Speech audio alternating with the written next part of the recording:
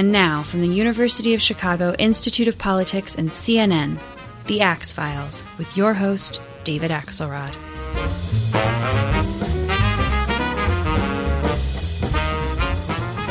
In a very polarized country, in a very polarized Washington, in a very polarized United States Senate, Senator Susan Collins of Maine stands out as someone who has consistently over the years been able to forge alliances across party lines. And she's done it again recently in trying to fashion a compromise on the issue of guns and whether to ban people who are on the no-fly list for terrorism from purchasing guns. I sat down in Washington with Senator Collins to talk about that, her career, and the interesting state of the 2016 campaign.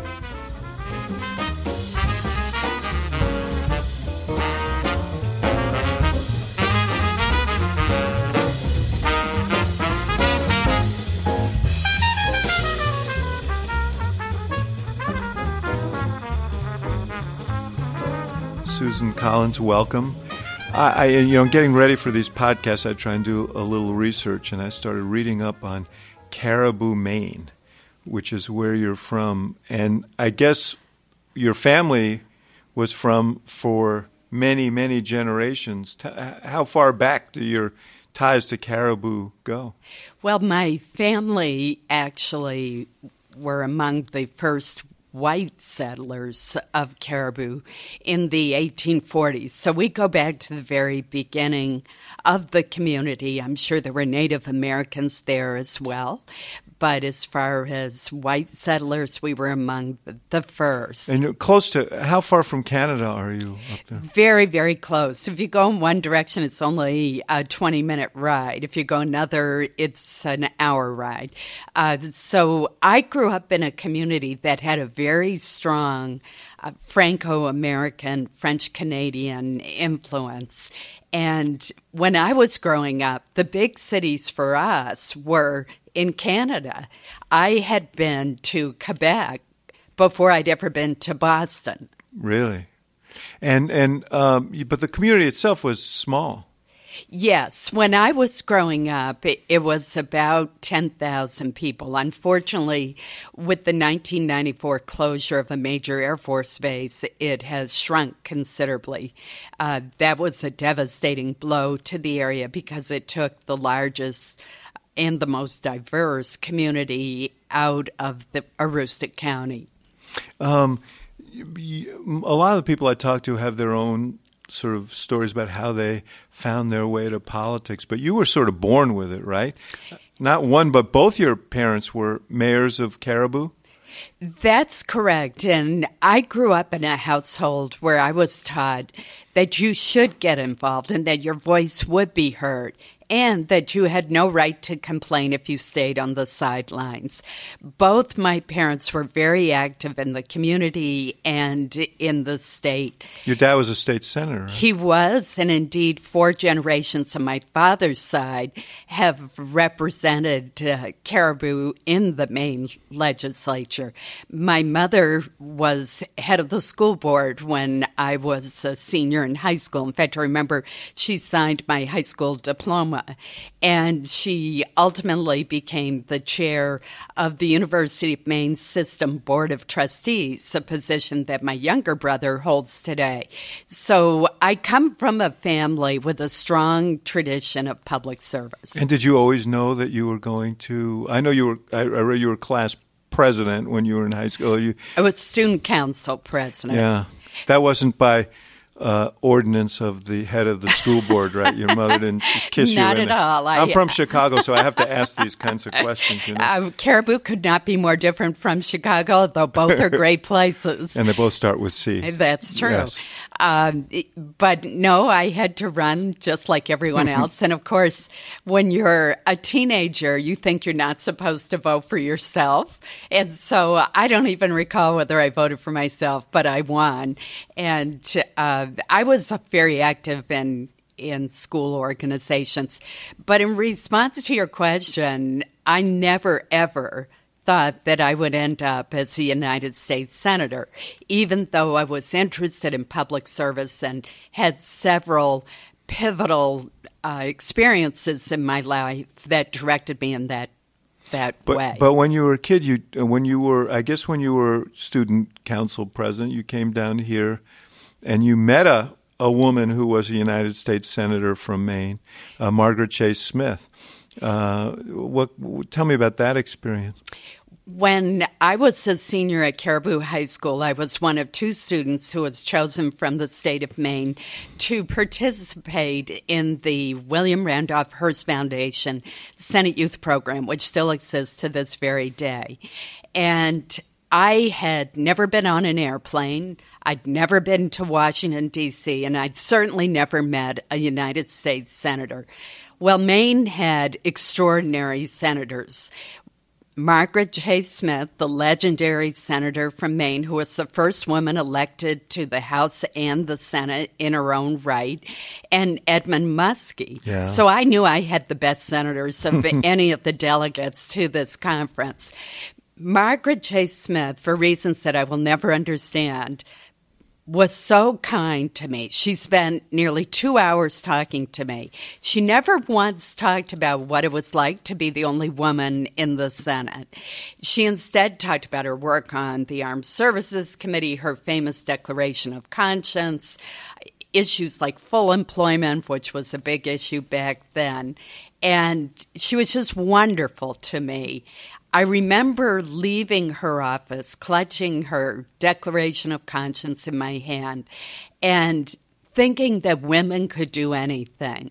And although that's obvious to young girls and young women today, this was back in 1971. And we weren't quite sure about that in 1971. Well, it's witnessed by the fact that she was the only woman in the Senate. Exactly. She also was the first woman to have her name entered into nomination for president. That's right. And in 1964, when Barry Goldwater was nominated. It was exhilarating for me to meet her. And although I didn't know it at the time, in retrospect, I do believe that that was my first step in my journey to the Senate. And 25 years later, I ran for a seat that she once held, that was held by my mentor, Bill Cohen.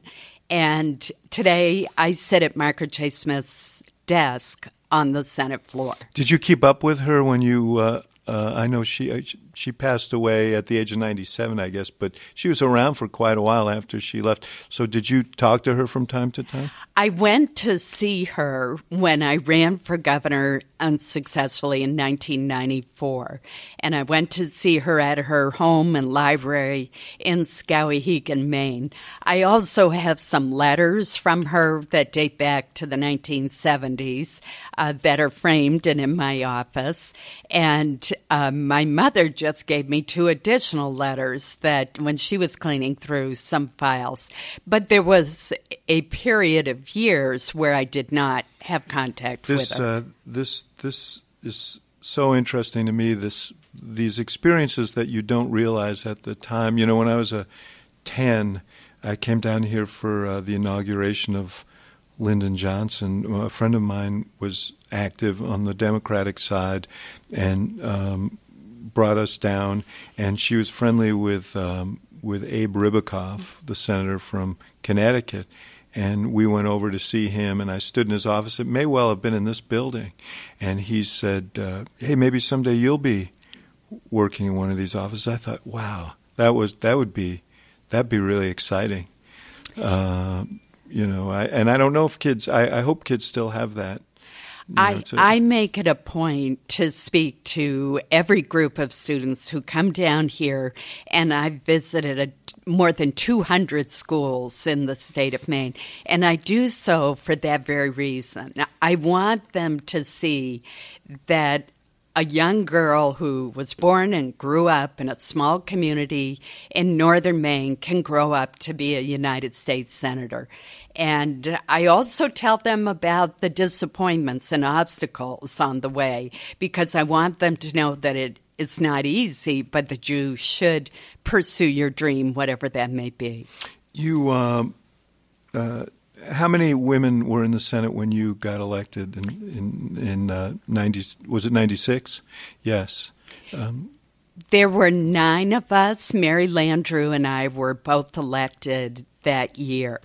And I'll never forget Barbara Mikulski taking both of us under her wing and giving us a workshop on how to be effective in the appropriations process. And she said to me about a year after that, you have the kind of personality that would be really good on appropriations. So try to get there someday. And now I am on the committee. She sized you up, huh? She did. And she's been wonderful to me. Leaving the Senate this year. And I'm very sad about that.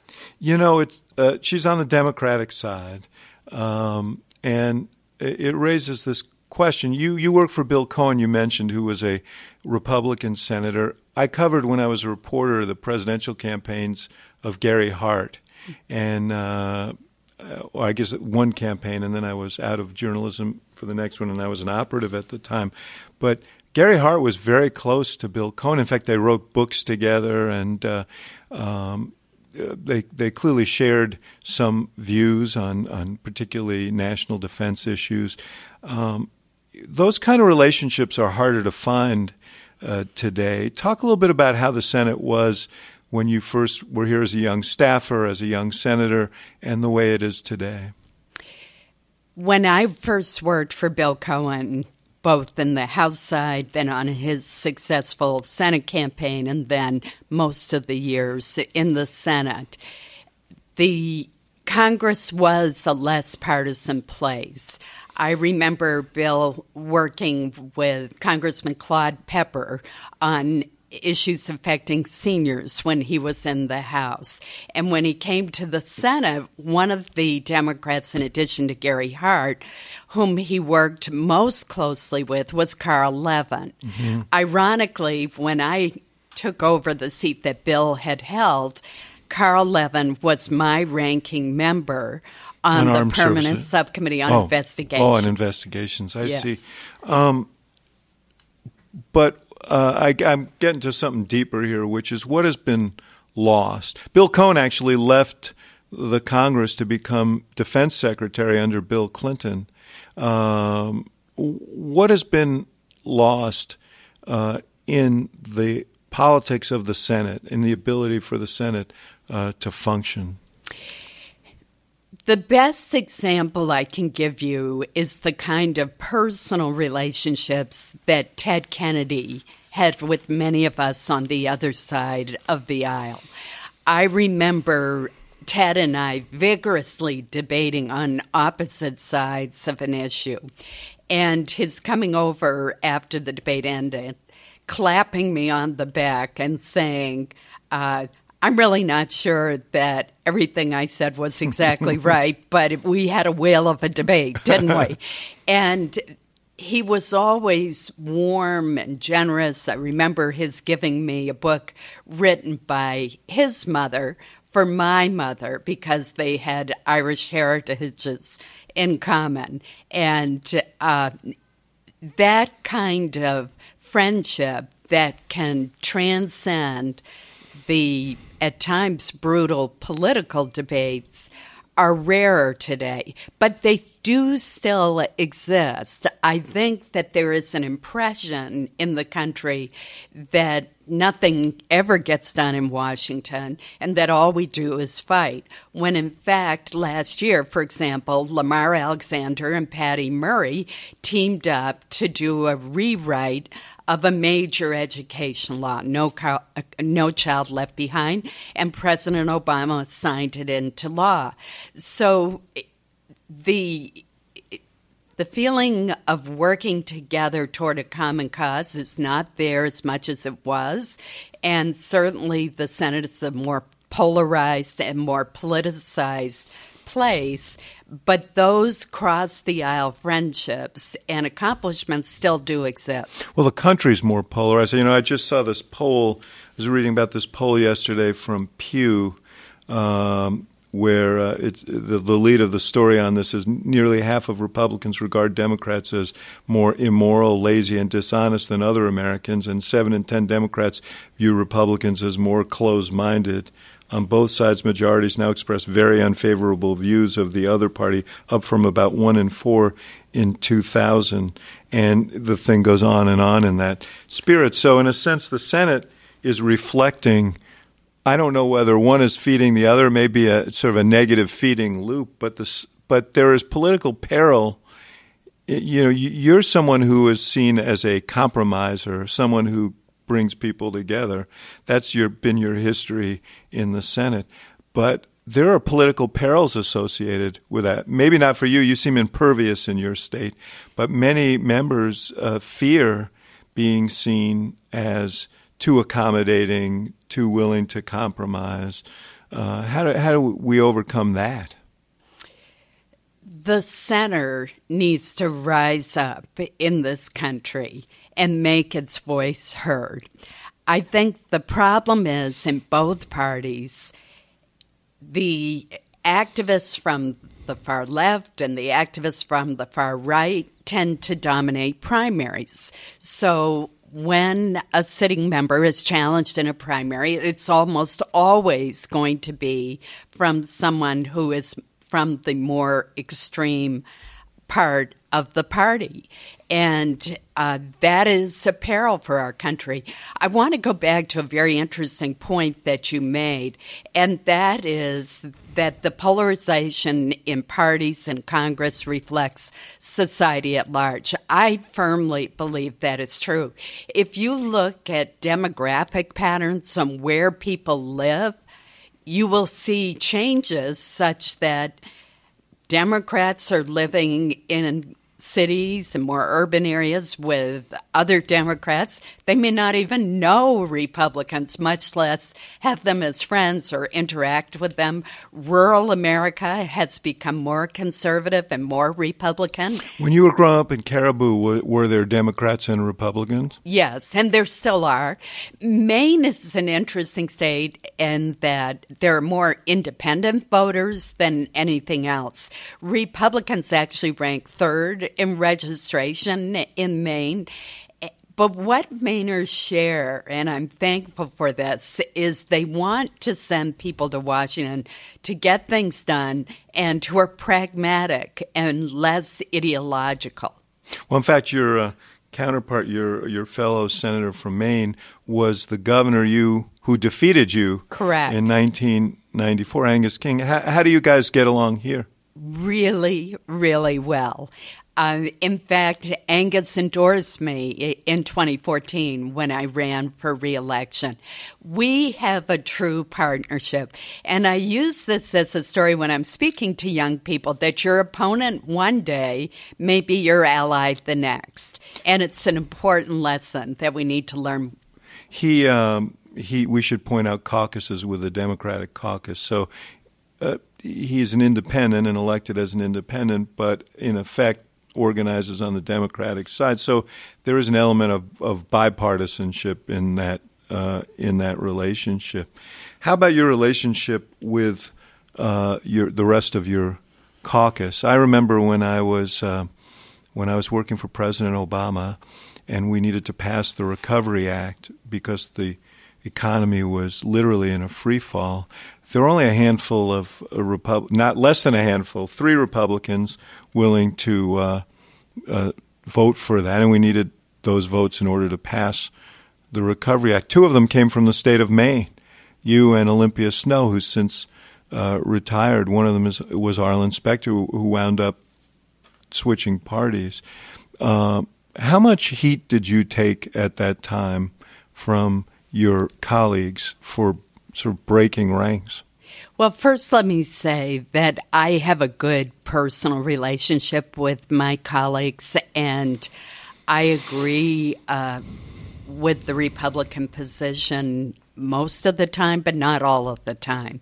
This was a case when our economy was in a deep recession, and I did believe that we needed the Recovery Act to get us out of it. I thought the president's initial proposal was too high and too expensive, and I worked very hard with the administration and with my colleagues to bring down the number. What people have forgotten about the Recovery Act, and I really must say I think that President Obama did not do a good job in selling the benefits of the act, is that... Well, I was sort of the communications guy there, so you're speaking to the responsible party here. Well, I He'd probably agree with you.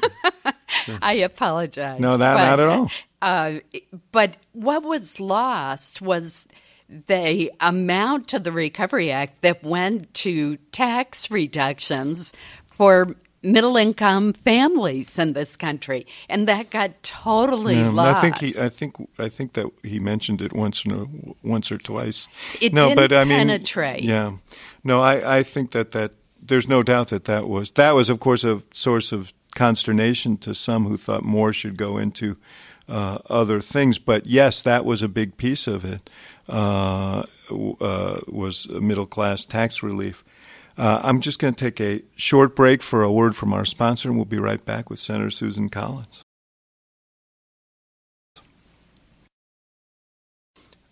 Back with Senator Susan Collins. One of the colleagues who you had a good relationship with here, at least from what I could see, was Hillary Clinton.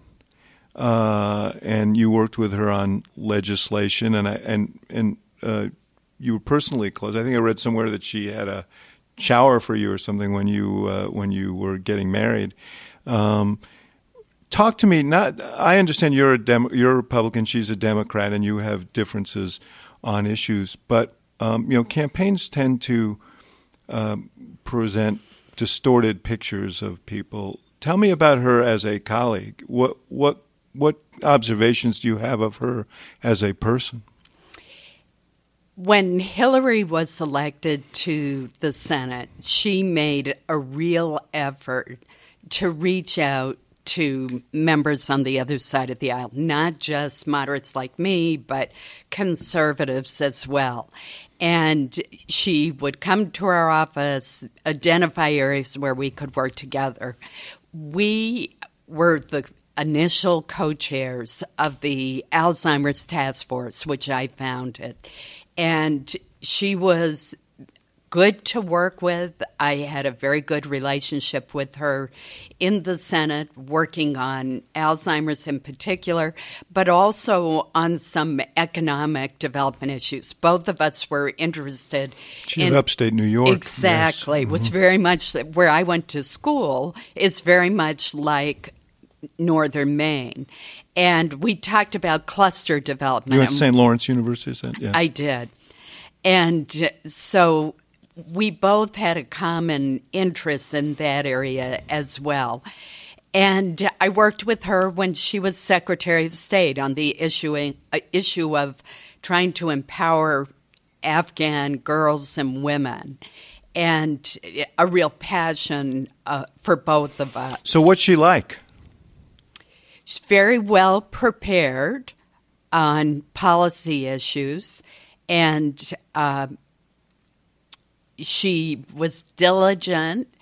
She was not a show horse. She did the work. She came to hearings, and even though she was very down in seniority, she did the work. Do you think not being a show horse is a liability when you're running for president of the United States? Do you think that's an uncomfortable role for her based on your exposure to her?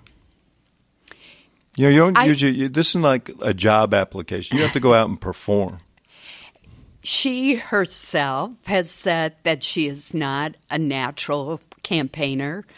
I like campaigning. I like getting on my bus and doing a tour of little towns in Maine, and I have infinite curiosity in going through plants where they're making things. I think I'm a frustrated engineer at heart, and I love. She probably does too. People. But you don't have 600 reporters or whatever following you to wherever you go. That's true. Although we usually had a reporter on the bus, I clearly don't attract the hordes that Hillary does. And it's It's very difficult for any presidential candidate being out there day after day after day and worried that one mistake could cause you to decline. Or now this year in many ways has been an exception to that rule because it's been the most unpredictable and unusual campaign year that I've seen. But generally, when you're out campaigning, whether it's for the Senate or for president, you're a little bit on guard because you know that any mistake you make will be blown way out of proportion. And you see that in her? I think she's guarded, and I understand why. Mm-hmm. So I guess my question is not as a political matter, but as a personal matter, and not evaluating her as a public official. But what are your observations of her as a person? Because people don't really – they see that what they see. They don't see what you saw. They don't see her as someone with whom you work day to day, who was plainly a friend. What are her personal qualities? Well, I don't want to. Is she guarded, and is she? My experience with her has been that she's not guarded in her personal interactions with people. That she's garrulous and friendly and funny, but I don't know what your experience was. Well, I don't mean to overstate how well I know Hillary Clinton because I don't know her well.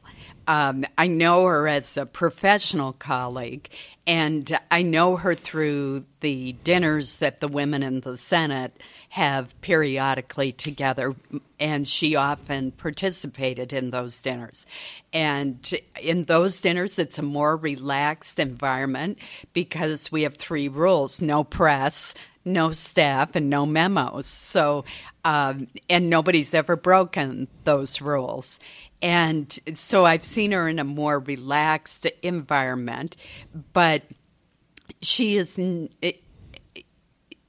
understandably on guard, I think, most of the time. I don't know how she is with her closest friends. I'm not in that category.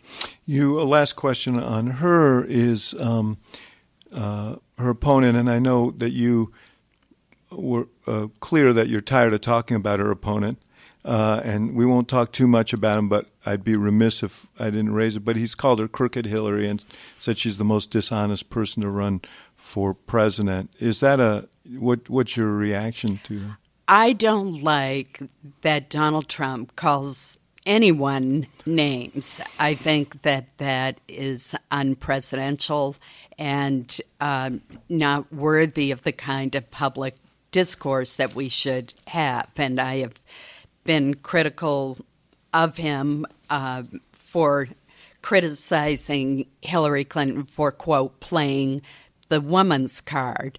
I think that demeans her accomplishments. And as a woman, I'm particularly concerned when someone demeans the accomplishments of a person who has done a lot in her life, even if I don't agree with that person. And I should make clear that Hillary and I have very different philosophies when it comes to the role of government, and we disagree on some major issues. But that doesn't mean that I didn't work well with her when she was in the Senate. I did. And you respect her? I do. What you talked about Margaret Chase Smith and her famous Declaration of Conscience, and we should, for those who don't remember, she was one of the first who stood up and challenged McCarthyism and did so on the Senate floor in terms that were very, very resonant. I think she said that she talked about the politics of fear and ignorance and bigotry and smear. When you hear Donald Trump, do those words resonate at all with you? Of your forerunner in the Senate? Well, first let me say that I think the more appropriate historical analogy with Margaret Chase Smith, because it was a presidential race that you've referred to in 1964, was with Barry Goldwater. She was less than enamored with the fact that Barry Goldwater was the Republican candidate.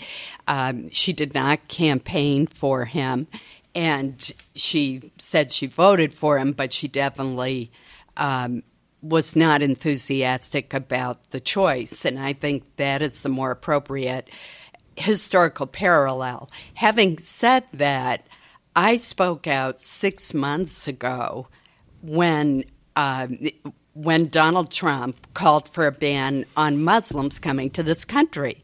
I pointed out that we have some very brave Muslim, Iraqi, and Afghan translators who saved the lives of American troops. Are we not going to allow them? Not to mention Muslim troops.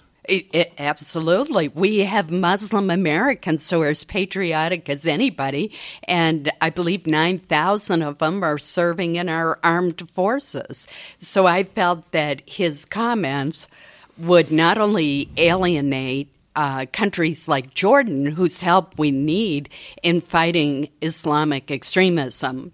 And I don't understand why the president will not say that phrase, by the way. Mm-hmm. We need the help of countries like Jordan, but also we don't want to cast a shadow over the millions of patriotic Muslim Americans in this country.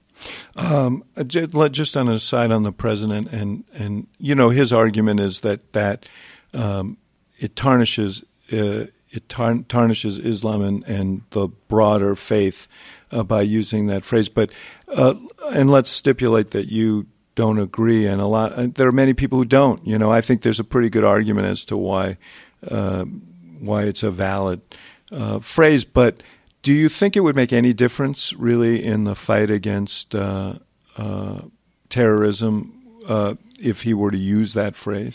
You know, one of my closest friends in the Senate was Joe Lieberman of Connecticut.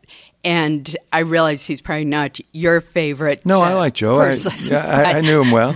I mean, we didn't agree on a lot of things, including his choice of candidates in 2008, but, you know, I admired other elements of what he did. My point is that he and I were chair or ranking member of the Homeland Security Committee for 10 years. And we wrote, in the wake of 9/11, the Terrorism Prevention and Intelligence Reform Act of 2004. And we actually had a hearing on the issue. It wasn't solely on this issue, but we heard from New York City police, we heard from terrorism experts, and one of the frustrations we had is no one was in charge of counter-messaging within the administration to reach out to the Muslim community in this country, get them involved in helping us to counter the extremist perversion of a great religion. And I'll never forget one expert saying to us, if you won't name the threat, you can't effectively counter the threat. And that's why I think it does matter. Now, Trump doubled down after the Orlando shootings on the Muslim ban. Did that further add to your concerns? It absolutely did, but he also apparently this last weekend in Scotland on the golf course, has delimited it. Yes, he's apparently limited it to certain countries, and so I'm unclear where he stands, but it is clearly poor policy and contrary to our American values. Are you going to Cleveland for the convention? I am. And do you anticipate speaking there? I do not. And why not? Have you spoken at all the other conventions? I've never spoken at a convention, okay, so it would be very unusual for me to be asked to be speaking. Are you? And do you see yourself at the end of the day supporting Trump for president? You know, this has been the most unusual political year. I think that's a fair statement, Senator. Since I've been in politics, and I was a very early supporter of Jeb Bush. I campaigned twice for him with spectacular lack of success in New Hampshire. And I still believe... I haven't heard anybody blame you for that. Thank you. I'm glad to hear that. But I still believe that he was the best qualified of all the candidates to be our next president by experience and temperament. Donald Trump was not my second choice. He was not my third choice. But the Republican voters did choose him. There were 17 candidates. Where would he rank among them? I didn't rank beyond third. But I decided that what I would do is not make another endorsement. I want to just look and see what happens. This evolves daily. There are surprises daily. And I'm going to see what happens at the convention. It's going to be very important to me whom Donald Trump chooses as his running mate. And that is arguably the most important decision that a candidate can make. It's the first presidential decision. Correct. It's the first presidential appointment. And I'll be very interested to see who Hillary chooses. Will you, is it possible that you might just not make an endorsement in this race? Yes. Let's talk about, I mentioned Orlando. You were very active after those shootings, that shooting, that horrible massacre down there, to try and find some middle ground on changing gun laws in such a way as to keep terrorists on the no-fly list from being able to buy guns. And you got a majority for that in the Senate. And you forged a bipartisan group to support it, including Senator Kaine and others. But you didn't get the 60 votes you need to break a filibuster. Talk about what motivated you to do that and what the status of it is now. In my judgment, it should be obvious that an individual who is too dangerous to board an airplane is too dangerous to buy a gun. So what I did is I focused on the no-fly list of known and suspected terrorists who are believed to have the capability to launch an attack in this country or overseas, and what's called the selectee list, a second list that is drawn from the terrorist database that includes people who need extra intensive screening before they're allowed to board a plane. Those two combined lists are about 109,000 individuals, of whom 2,700 are Americans. That is very different from the original Democratic proposal, which has 1.1 million people on the list. Again, the vast majority are foreigners, but that's a larger watch list. That's what's called the terrorist screening database, and it has derogatory information about individuals that is not verified, not investigated, not corroborated. So, in my view, it was not right to use that larger list because it hasn't been winnowed down. So I thought a good compromise would be focused on the list where there is credible information. That's the standard, that these individuals belong on these lists. We also gave robust appeals process in case... Because that's been the argument, that there's no due process if you're on that list. Right. So what we said is if you're denied a purchase, you can go to your local district court, and if you prevail, the burden is on the government to prove why you should not be on the list and denied a purchase of a firearm. And if you prevail, the government pays your attorney's fees.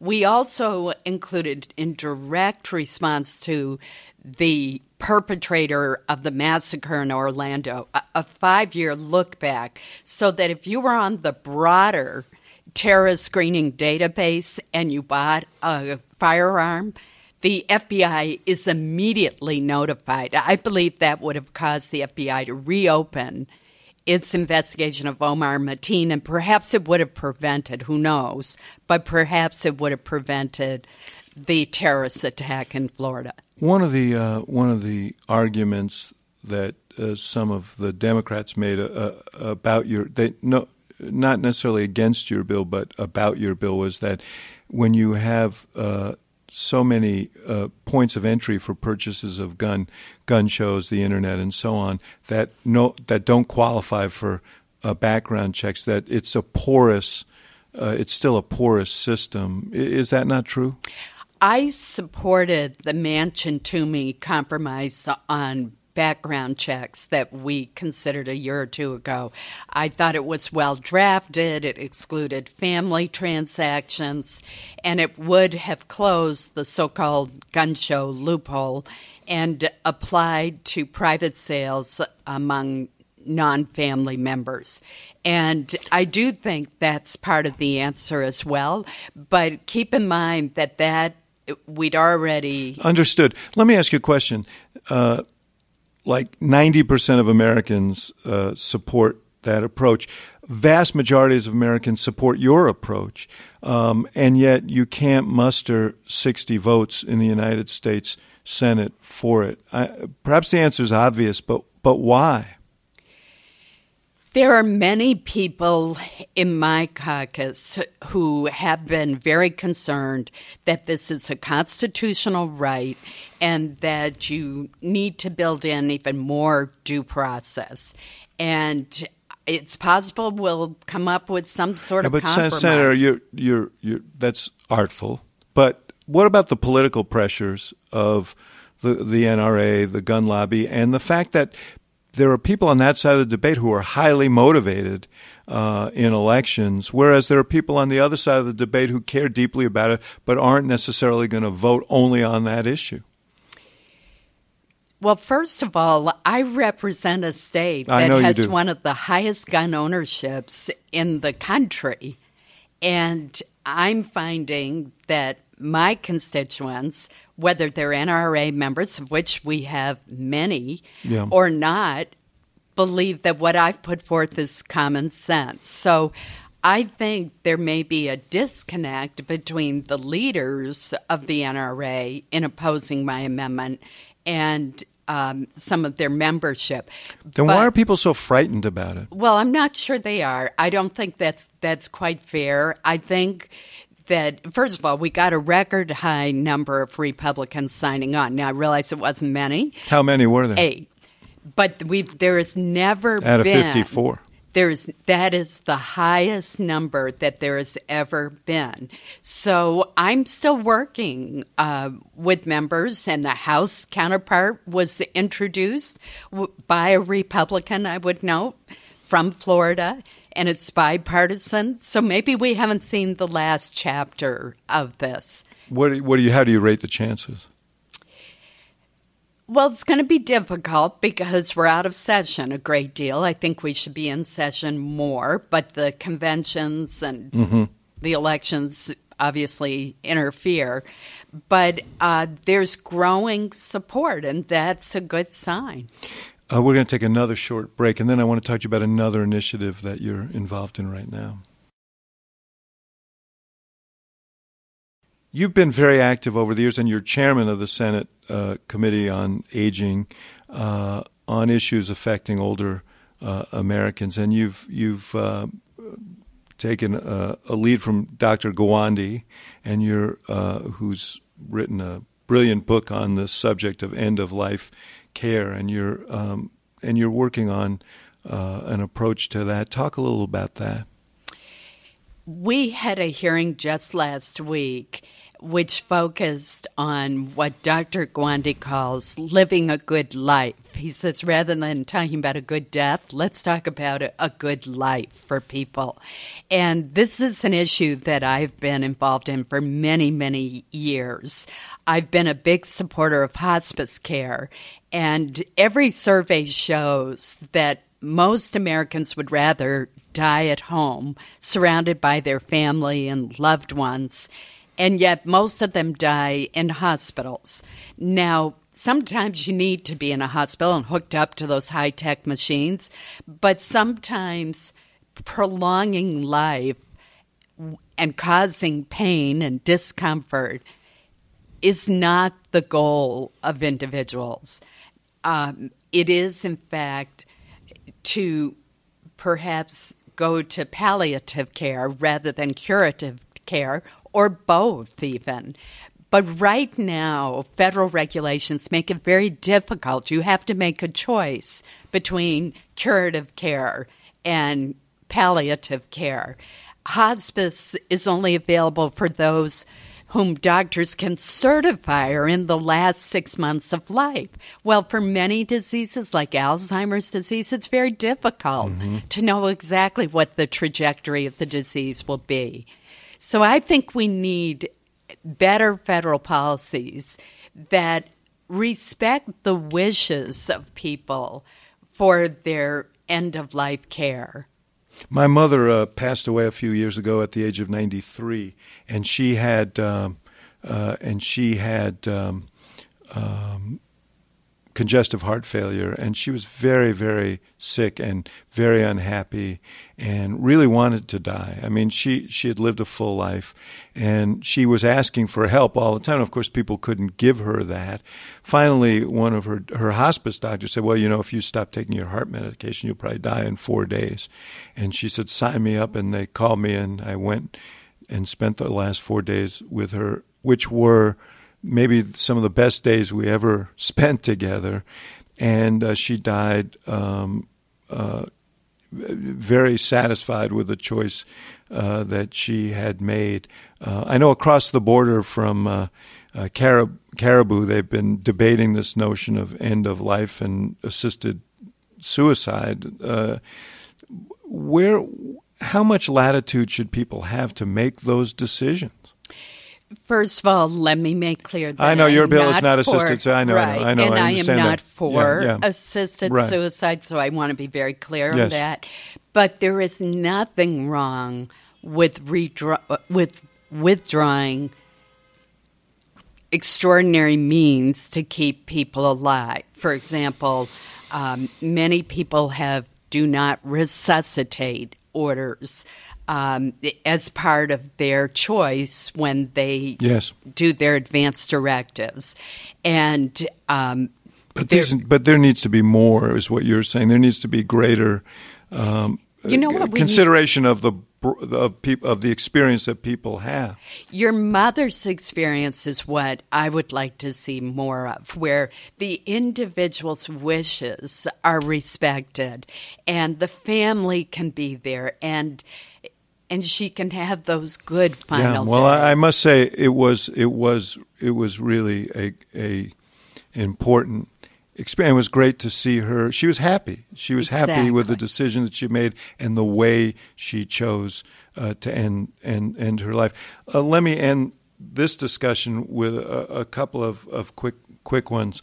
And I should have asked this earlier on, just to button down the Trump thing. You said that you respected Hillary Clinton. I assume you think she's qualified to be president. Do you feel the same way about Mr. Trump? You know, until a person's in a job, or whether you know them personally and have seen them in a setting, it's difficult to make that judgment. But he certainly has shown success in the business world. His focus on jobs and economic issues and trade resonate with me, as they do with many of my constituents who have been harmed by trade deals that have been poorly negotiated, in my view, over several administrations. So whom he chooses as his vice president to balance out some areas in foreign policy where he does not have experience will be important to my determination. And finally, on your own future, you ran for governor once, and there's speculation that you might come home and do that again. Is that something that you're considering? Well, you've certainly done your research. It amazed me. Shortly after I was reelected in 2014, people started coming up to me and saying, would you consider running for governor? I had never even thought of it because I'd just been reelected to the Senate. A sufficient number of people have come up to me and posed that question that have decided that to not rule it out. And I've learned in politics to never rule anything out because you never know what's going to happen. But right now, I'm just concentrating on being senator from Maine and doing the best job I can for my constituents. Well, we appreciate you spending time with us. Thanks, you. Senator.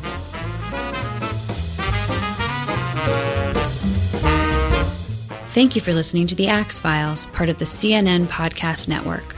For more episodes of The Axe Files, visit cnn.com/podcast and subscribe on iTunes, Stitcher, or your favorite app.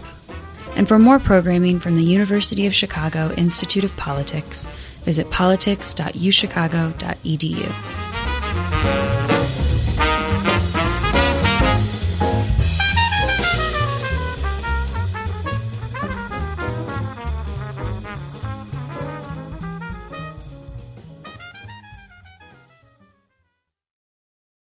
Quality sleep is essential, and that's why the Sleep Number Smart Bed is designed for your ever-evolving sleep needs. So you can choose what's right for you whenever you like. Need a bed that's firmer or softer on either side? Helps you sleep at a comfortable temperature. Quiets their snores. Sleep Number does that. Sleep better together. J.D. Power ranks Sleep Number #1 in customer satisfaction with mattresses purchased in-store. And now, save 50% on Sleep Number limited edition smart beds for a limited time. For J.D. Power 2023 award information, visit jdpower.com/awards. Only at Sleep Number stores or sleepnumber.com.